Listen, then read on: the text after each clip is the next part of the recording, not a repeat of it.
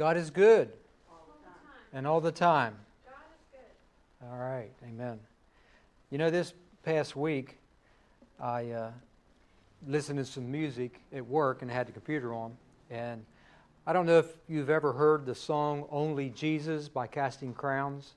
And the song is about, the context is about, it is only about Jesus. It's not about ourselves. It's not about all the worldly things that we gain. It's not about us being honored or leaving a legacy. The song says, I don't care if I leave a legacy when I die. The main thing I want is people to remember Jesus because of my life. That's what the entire song's about, is that people will remember Jesus because of the lives that we lived. Well, the song, it was a video, and the band was in like a junkyard singing this song. And the lead singer, he pulled up in an old Bronco. So they're out there singing this song, and they're showing all the stuff behind the singers and the musicians. And there's old cars that are smashed and destroyed. There's old furniture that's smashed and destroyed, and all these things that we gather all of our lives. They're in that junkyard, smashed and destroyed.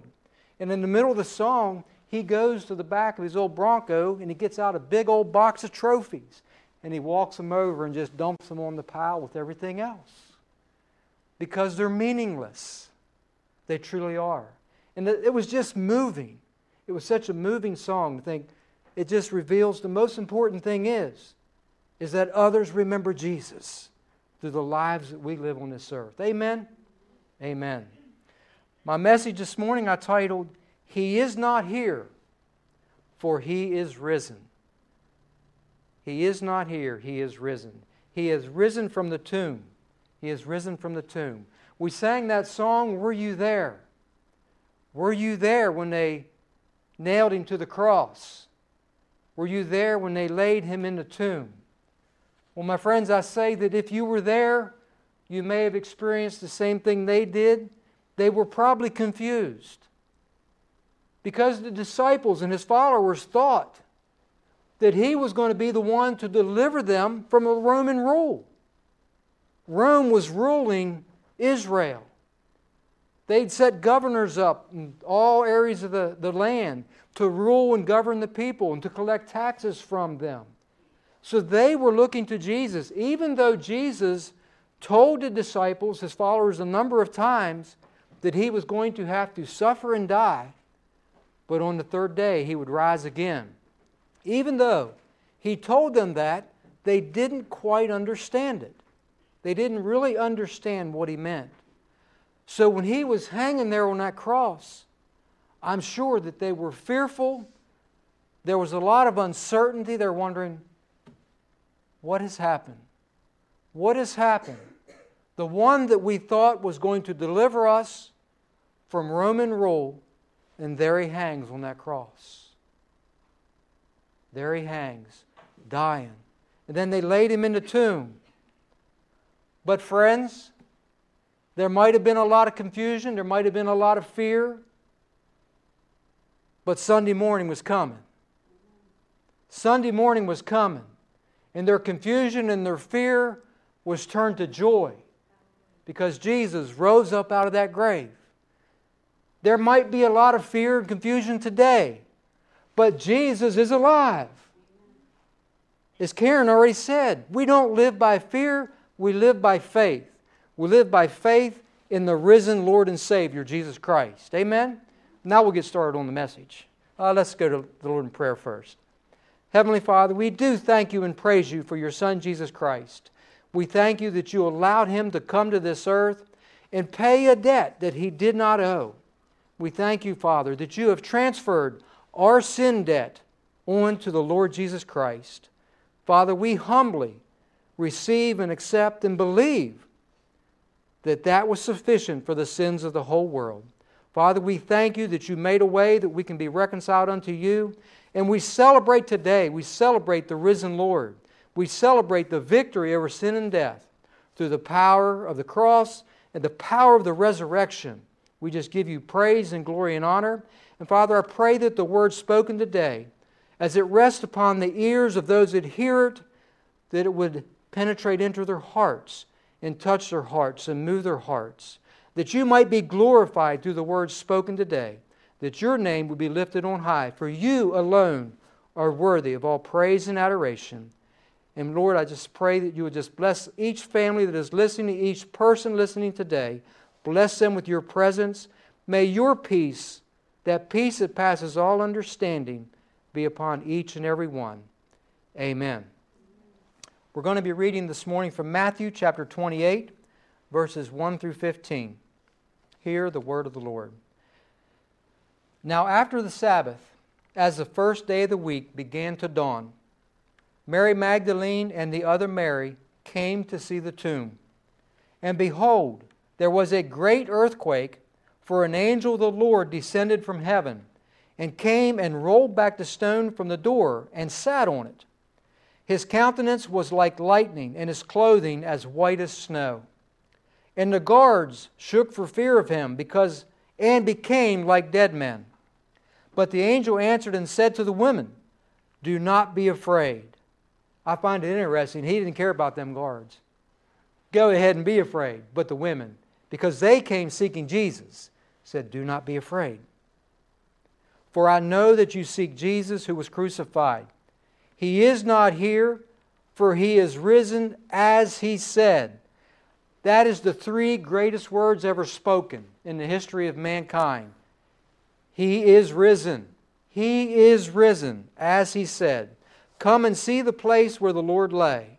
So they were able to see firsthand. The angel said, come into the tomb and see where he was laying. They could see the sepulchre. They could see his grave clothes there. But he was not there. So they firsthand, with their own eyes, was able to see where Jesus Christ was laid in that tomb. He continues, "And go quickly and tell his disciples that he is risen from the dead, and indeed he is going before you into Galilee. There you will see him. Behold, I have told you." So they went out quickly from the tomb with fear and great joy, and ran to bring his disciples word. And as they went to tell the disciples, behold, Jesus met them, saying, "Rejoice." So they came and beheld him by the feet and worshipped him. Then Jesus said to them, "Do not be afraid. Go and tell my brethren to go to Galilee, and there they will see me." Now while they were going, behold, some of the guard came into the city and reported to the chief priest all the things that had happened. And when they had assembled with the elders and consulted together, they gave a large sum of money to the soldiers, saying, "Tell them his disciples came at night and stole him away while we slept. And if this comes to the governor's ears, we will appease him and make you secure." So they took the money and did as they were instructed. And this saying is commonly reported among the Jews until this day. May God add his blessings to the hearing and the reading of his holy word. I want to begin with the last part of this passage, and then we'll discuss the first part. Isn't it amazing what men will do for money? Isn't it amazing the lies that men will tell just to get a little money for in their pockets or in their savings account? I found an illustration. There was a judge that was presiding over a trial, and the evidence in this trial was just perfectly presented. There was plenty of evidence that they should have easily come up with a guilty verdict, but for some reason they just couldn't come up with a verdict. He was so disgusted with this group of jurors that he called them back in and he said, "I discharge this jury. I discharge this jury. You can go." Well, one sensitive juror, indignant at what he considered a rebuke, obstinately faced the judge and he said, "You can't discharge me." He said in a tone as if he was standing on his rights. "And why not?" asked the surprised judge. "Because," announced a juror, pointing to the lawyer for the defense, "I was hired by him." Not only was he easily bribed, he was pretty stupid, right? I was hired by him. You know, the chief priest, when you look at the activities around really Jesus' entire ministry, but especially in his final week. These same chief priests were willing to pay Judas Iscariot 30 pieces of silver to betray Jesus. They are the same ones that went throughout the crowd. In Jesus' day, it was customary that the governor, in this case Pilate, would honor tradition for years during the time of Passover. They would pardon a prisoner. They would set a prisoner free, a Jewish prisoner. They would let them go. It was kind of just a kindness towards the nation of Israel during their time of celebrating the feast or festivals. So they would let a prisoner go. Well, Pilate knew that they handed Jesus over to him out of envy. He knew that he was guilty of no crimes. So Pilate, wanting to free Jesus, asked, "Who do you want me to free?" He also had Barabbas, a notorious criminal, and Jesus. But when he went before the crowd and said, "Do you want me to let Jesus go? Do you want me to release Jesus?" the priests were going throughout the crowd, whispering, "Ask for Barabbas. Ask for Barabbas." So they excited the crowd, and they cried out for Barabbas. He said, "What do you want me to do with Jesus?" They shouted, "Crucify him. Crucify him." The priests were behind this. These same priests who paid Judas 30 pieces of silver. So they just continued in their lying and scheming ways. They went through great pains to bring about his death. The fake trial, witnesses that lied about what Jesus did. I'm sure there was probably a little bribery there also. They had convinced Pilate that Jesus was dead. And they requested a guard for the tomb, because even they remembered that he said he would rise on the third day. Matthew 27, 62 through 66 says, "And on the next day, which followed the day of preparation, the chief priests and the Pharisees gathered together to Pilate, saying, 'Sir, we remember when he was still alive, how the deceiver said, after 3 days I will rise. Therefore command that the tomb be made secure until the third day, lest his disciples come by night and steal him away, and say to the people, he has risen from the dead. So the last deception will be worse than the first.' Pilate said to them, 'You have a guard. Go your way. Make it as secure as you know how.' So they went and made the tomb secure, sealing the stone and setting the guard." My friends, I believe that this just actually makes it so truthful to believe that the resurrection is true, because they had a guard there. They were fearful that he was going to rise from the dead. So there was a guard there during the entire time. But the chief priests now find themselves in a predicament, don't they? After the guards had shared all that had happened, think about the guards' experience. They're sitting out there for 3 days guarding a tomb, wondering, man, what a job this is. I'm guarding the tomb of a dead man. Well, they've never risen from the dead before. We know Jesus raised Lazarus from the dead, but he eventually died again. We know that he raised the boy of the mom, but they all died again. Never had anyone ever risen to never die again.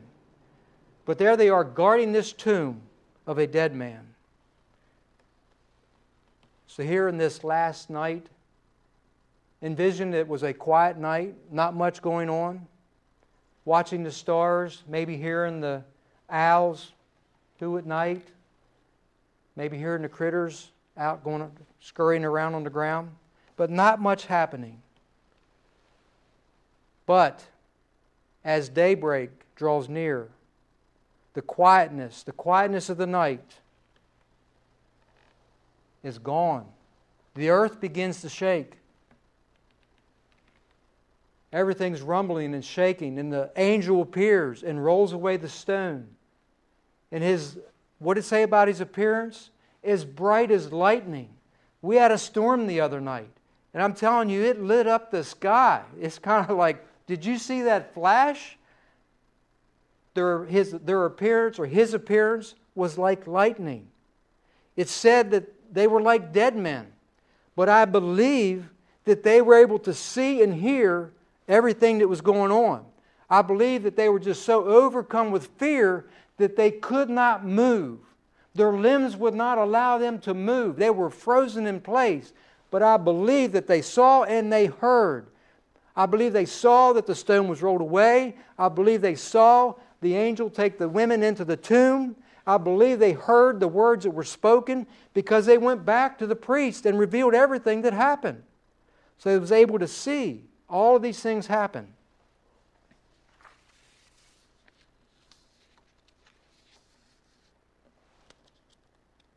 They revealed the truth. So what did the chief priests do? Well, apparently what they've been accustomed to doing, they resorted to bribery again, paying the guards to spread yet another lie. Another lie that is widely believed among many Jews still today. Tell the people, tell the governor, you fell asleep. And the disciples came and stole the body. Well, we know that if they actually reported to the governor that they fell asleep, that there could be strong recourse because of their actions of falling asleep. Maybe even put to death because of falling asleep. But what did the priest tell them? Don't fear. If this comes to the governor's ear, we'll take care of it. So again, what are they going to do? They're going to bribe the governor, right? We'll take care of it. We'll spare your lives.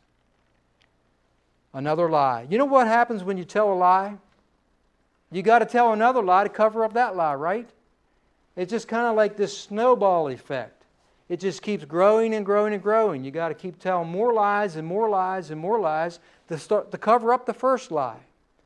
A man told me once, no man has sufficient memory to be a successful liar because you forget all those lies that you told in the past. But I thank God for His Holy Scriptures that reveal the truth. They reveal the truth.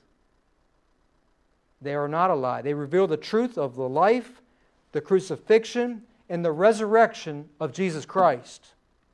I believe that Scripture to be absolute truth. I believe God's Word above man's Word. I believe in the resurrection of Jesus Christ. I believe that that tomb was empty and is still empty today. I believe that He has risen, that He is alive, and is seated at the right hand of the Father. So that's the question today, the most important question. Do you believe in the resurrection? Do you believe in the resurrection of Jesus Christ? Do you believe that He is alive and will never die and is at the right hand of God? Friends, the resurrection is the foundation in which the entire Christian church is built upon. If you were to take away the resurrection, I believe the church would crash. It would cease to exist. You know, when you build a house, you have to dig down deep. You have to dig down and find a firm footing in which to pour footers, in which to lay blocks upon to get above the ground to begin building your house. You have to get down below the frost line at least. If you're not going to put a basement under there, you at least need to be below the frost line. If you were to level out a piece of ground, let's just get it nice and level, and begin laying blocks right there upon the ground with no footing, just lay blocks upon that ground. You do this in the summertime because you need nice weather. So you get these blocks laid, you build your house upon it, and oh, it looks so beautiful. Well, wintertime's coming. And what happens with wintertime? When the ground freezes, the ground expands and it raises. So it'd be raising them blocks up and they'd begin to crack. They'd begin to lean this way and that way. Well, it might survive one winter, but as it raises, it's cracking the drywall and things begin to move and shift inside the house. So you make it through the winter without completely crashing. Well, then you've had the spring rains that come. So the spring rain comes and that softens the soil up. Then it begins to sink down. So it's been raised up, now it's sinking down. Your blocks are looking this way and that way. The inside the house, the walls are all cracked. It even cracked the roof. So now the roof's cracked and the rain's coming in. That house is not going to last very long. It may last a year. I don't know if it would even last 2 years. A house needs a firm foundation on which to be built upon if it is going to last. The church needs a firm foundation, and that firm foundation is Jesus Christ, and that firm foundation is the resurrection. The resurrection is the foundation principle of the church. You take it away, and we're a little more than a social club. Or we might be a club that relies upon its own works, but I can tell you what that's going to get us. Nothing. Nothing.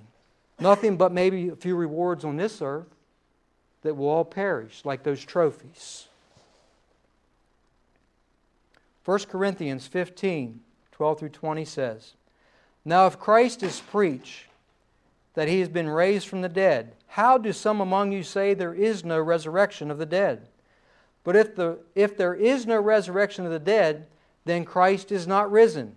And if Christ is not risen, then our preaching is empty, and your faith is also empty." That says it. If Christ is not risen, why would we even be here? Our faith is empty, our preaching would be empty. Yes, and we are found false witnesses of God, because we have testified of God that He raised up Christ, whom He did not raise up, if in fact the dead do not rise. For if the dead do not rise, then Christ is not risen. And if Christ is not risen, your faith is futile, you are still in your sins. Then also those who have fallen asleep in Christ have perished. If in this life only we have hope in Christ, we are of all men the most pitiable. But now Christ is risen from the dead, and has become the first fruits of those who have fallen asleep. Hallelujah. Hallelujah. He has become the first fruits.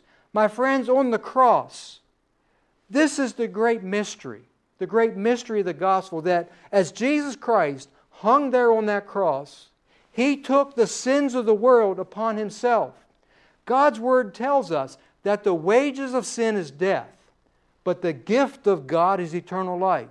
So friends, the wages of sin is death. Someone has to die for our sins. My sins, your sins, the sins of the entire world. To me, the mystery is that Christ died for the sins of all those before us, for those who lived in His lifetime, those that live in our lifetime, and those to come after us. Mysteriously, God has placed all the sins of all mankind upon Jesus Christ as He hung there on that cross. He died in my place. He died in your place. Took your sin, paid your sin debt, that we can be forgiven, that we can be reconciled to God, that we can have the hope of eternal life. But friends, that act on that cross is not all. That's not, it isn't complete yet. He died for our sins, then they placed Him in that grave. Friends, it's the resurrection. It's that empty tomb that completes the process, that gives us the victory over sin, gives us the victory over death. The angel said, "He is not here, for He is risen. As He said, come and see the place where the Lord lay." The truth of the resurrection, friends, has endured the test of time. It has endured. If it was a false testimony, as the priest told the guards to say, if it didn't really happen, it would have, the story of the resurrection or the account of the resurrection would have died off long ago. But it is the truth. In Acts chapter 5, verses 26 through 39, it says, "Then the captain went to the officers, and Peter and some of the other disciples had been arrested for preaching Christ. So they arrested them, threw them in prison. So they're bringing them before the council. It says, "Then the captain went with the officers and brought them without violence, for they feared the people, lest they should be stoned. And when they had brought them, they set them before the council, and the high priest asked them, saying, Did we not strictly command you not to teach in this name, in Jesus' name? And look, you have filled Jerusalem with your doctrine, and intend to bring this man's blood on us. But Peter and the other apostles answered and said, We ought to obey God rather than men. The God of our fathers raised up Jesus, whom you murdered by hanging on a tree.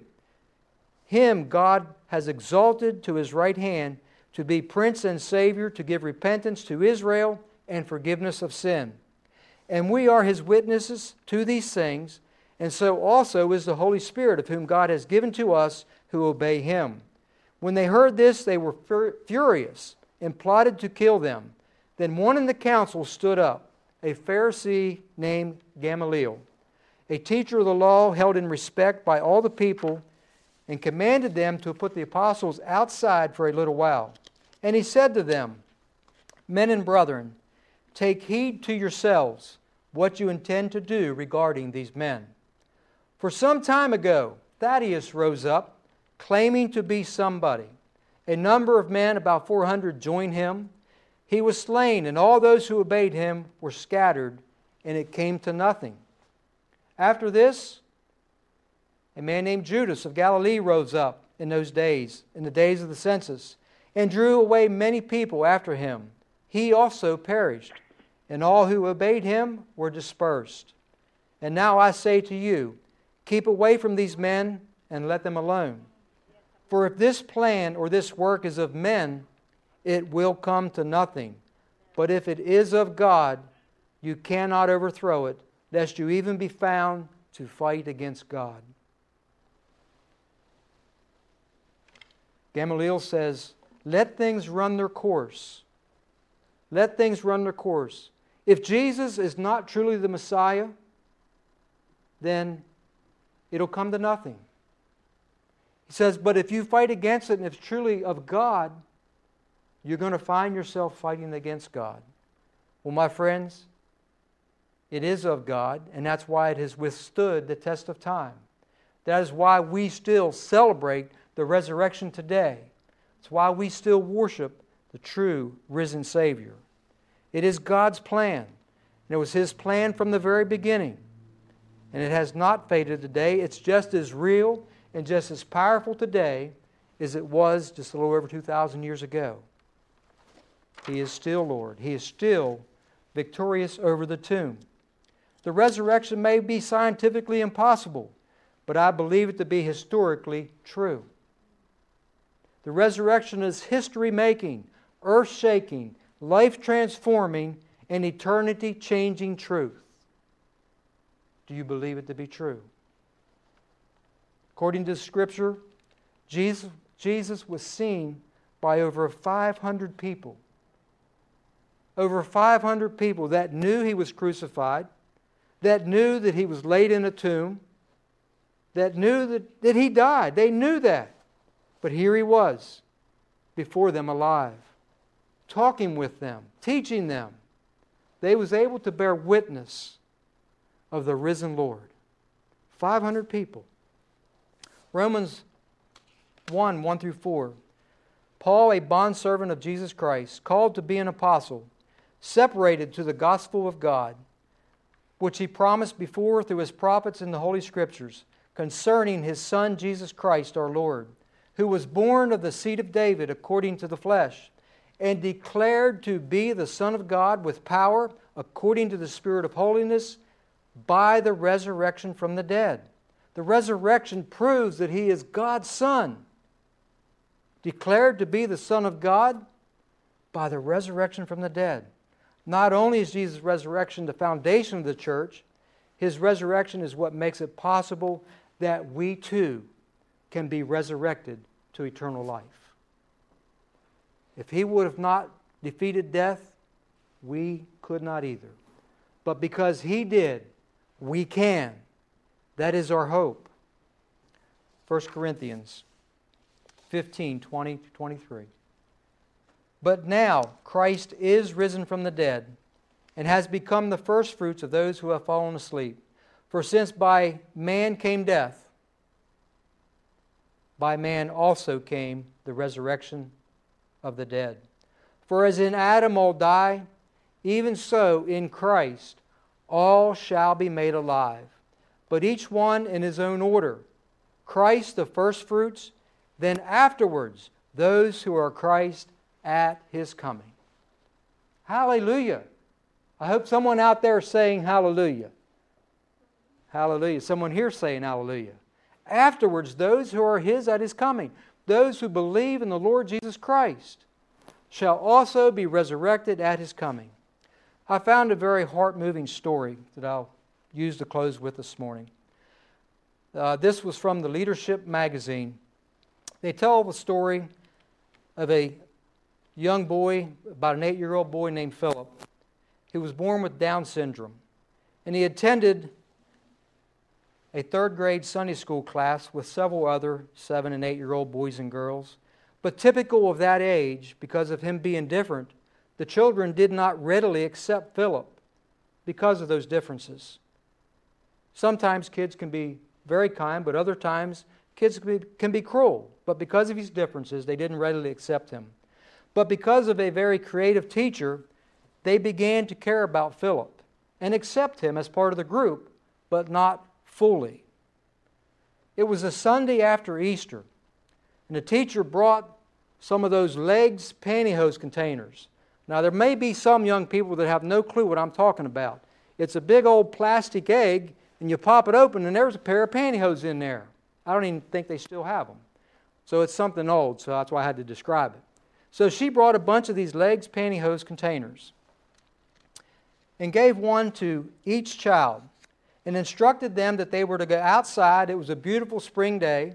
And she said, I want you to find some symbol for new life. Because you know in the springtime, the trees are bursting forth and the flowers. So I want you to go out and I want you to find a new symbol for life and I want you to put it into the container.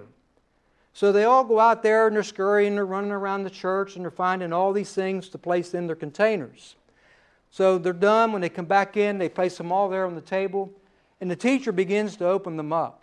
And as she opens them up, you know, a couple had flowers and all the kids would ooh and ah, the beautiful little flowers. And some would have the bloom that, you know, comes off of the tree. One even had a butterfly. But all the kids would ooh and ah as she opened up all the eggs and revealed this symbol of new life. But finally she opens one up and it's empty. Of course, you know kids. Well, whose is that? They didn't do their work. They didn't do their assignment. That's just stupid. They didn't put anything in it. Well, Philip spoke up and he said, that was mine. He says, and I did do my work. They said, no, you didn't. It's empty. There's nothing in there. He said, I did do my work. He said, that was the empty tomb. That's the empty tomb that represents our new life. Well, silence followed his statement. They said nothing. Neither did the teacher at that moment. But from that point on, he was accepted as a full member. They completely accepted him. But sadly, not too long after this event, little Philip got an infection and passed away. Most kids would survive something like that, but Philip didn't. And at his funeral, instead of bringing flowers, all those young children brought the legs pantyhose containers and placed them up in his coffin. Little Philip knew that that empty egg is a symbol of new life. Friends, that tomb that Jesus was laid in is empty. And that is the symbol of our new life in Him. In Him. It is my prayer that you believe in the risen Savior, Jesus Christ. Because He lives, we can live. We have that hope of eternal life because this life is not all there is. As Paul said, if this life was all there is, it's most pitiable, isn't it? But the life that we look forward to, that which He's prepared for us, is our hope. And let that joy, let that hope sink into your hearts today.